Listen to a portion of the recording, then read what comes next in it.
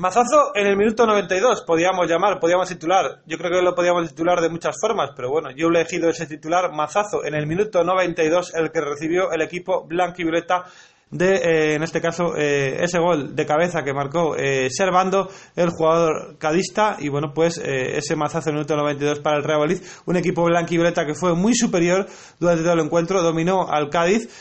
sobre todo también en cuanto a ocasiones, pero al final el resultado injusto y un resultado que no vale para el Real Valladolid. Ese empate en el estadio José Zorrilla, en Valladolid. Hace falta ganar de 3 en 3, hace falta sumar de 3 en 3, y fue un mazazo enorme, y así lo reflejaron los jugadores con el rostro en el terreno de juego, caras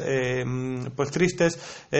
caras que reflejaban que fue un palo gordo ese empate cosechado frente al Cádiz, y más en ese minuto 92. Y sobre todo Sergio González también en la rueda de prensa, que fue claro, el entrenador del Real Valladolid, dice que recibieron una hostia muy gorda de la que hay que tratar de levantarse, y hay que tratar de levantarse con 5 entrenamientos antes de volver a jugar y visitar el próximo sábado el derbi de Castilla y León a las 4 de la tarde en Los Pajaritos frente al Numancia. Seguirnos aquí en Playa de Pucela, suscribiros al canal de Cashbox y también en Telegram.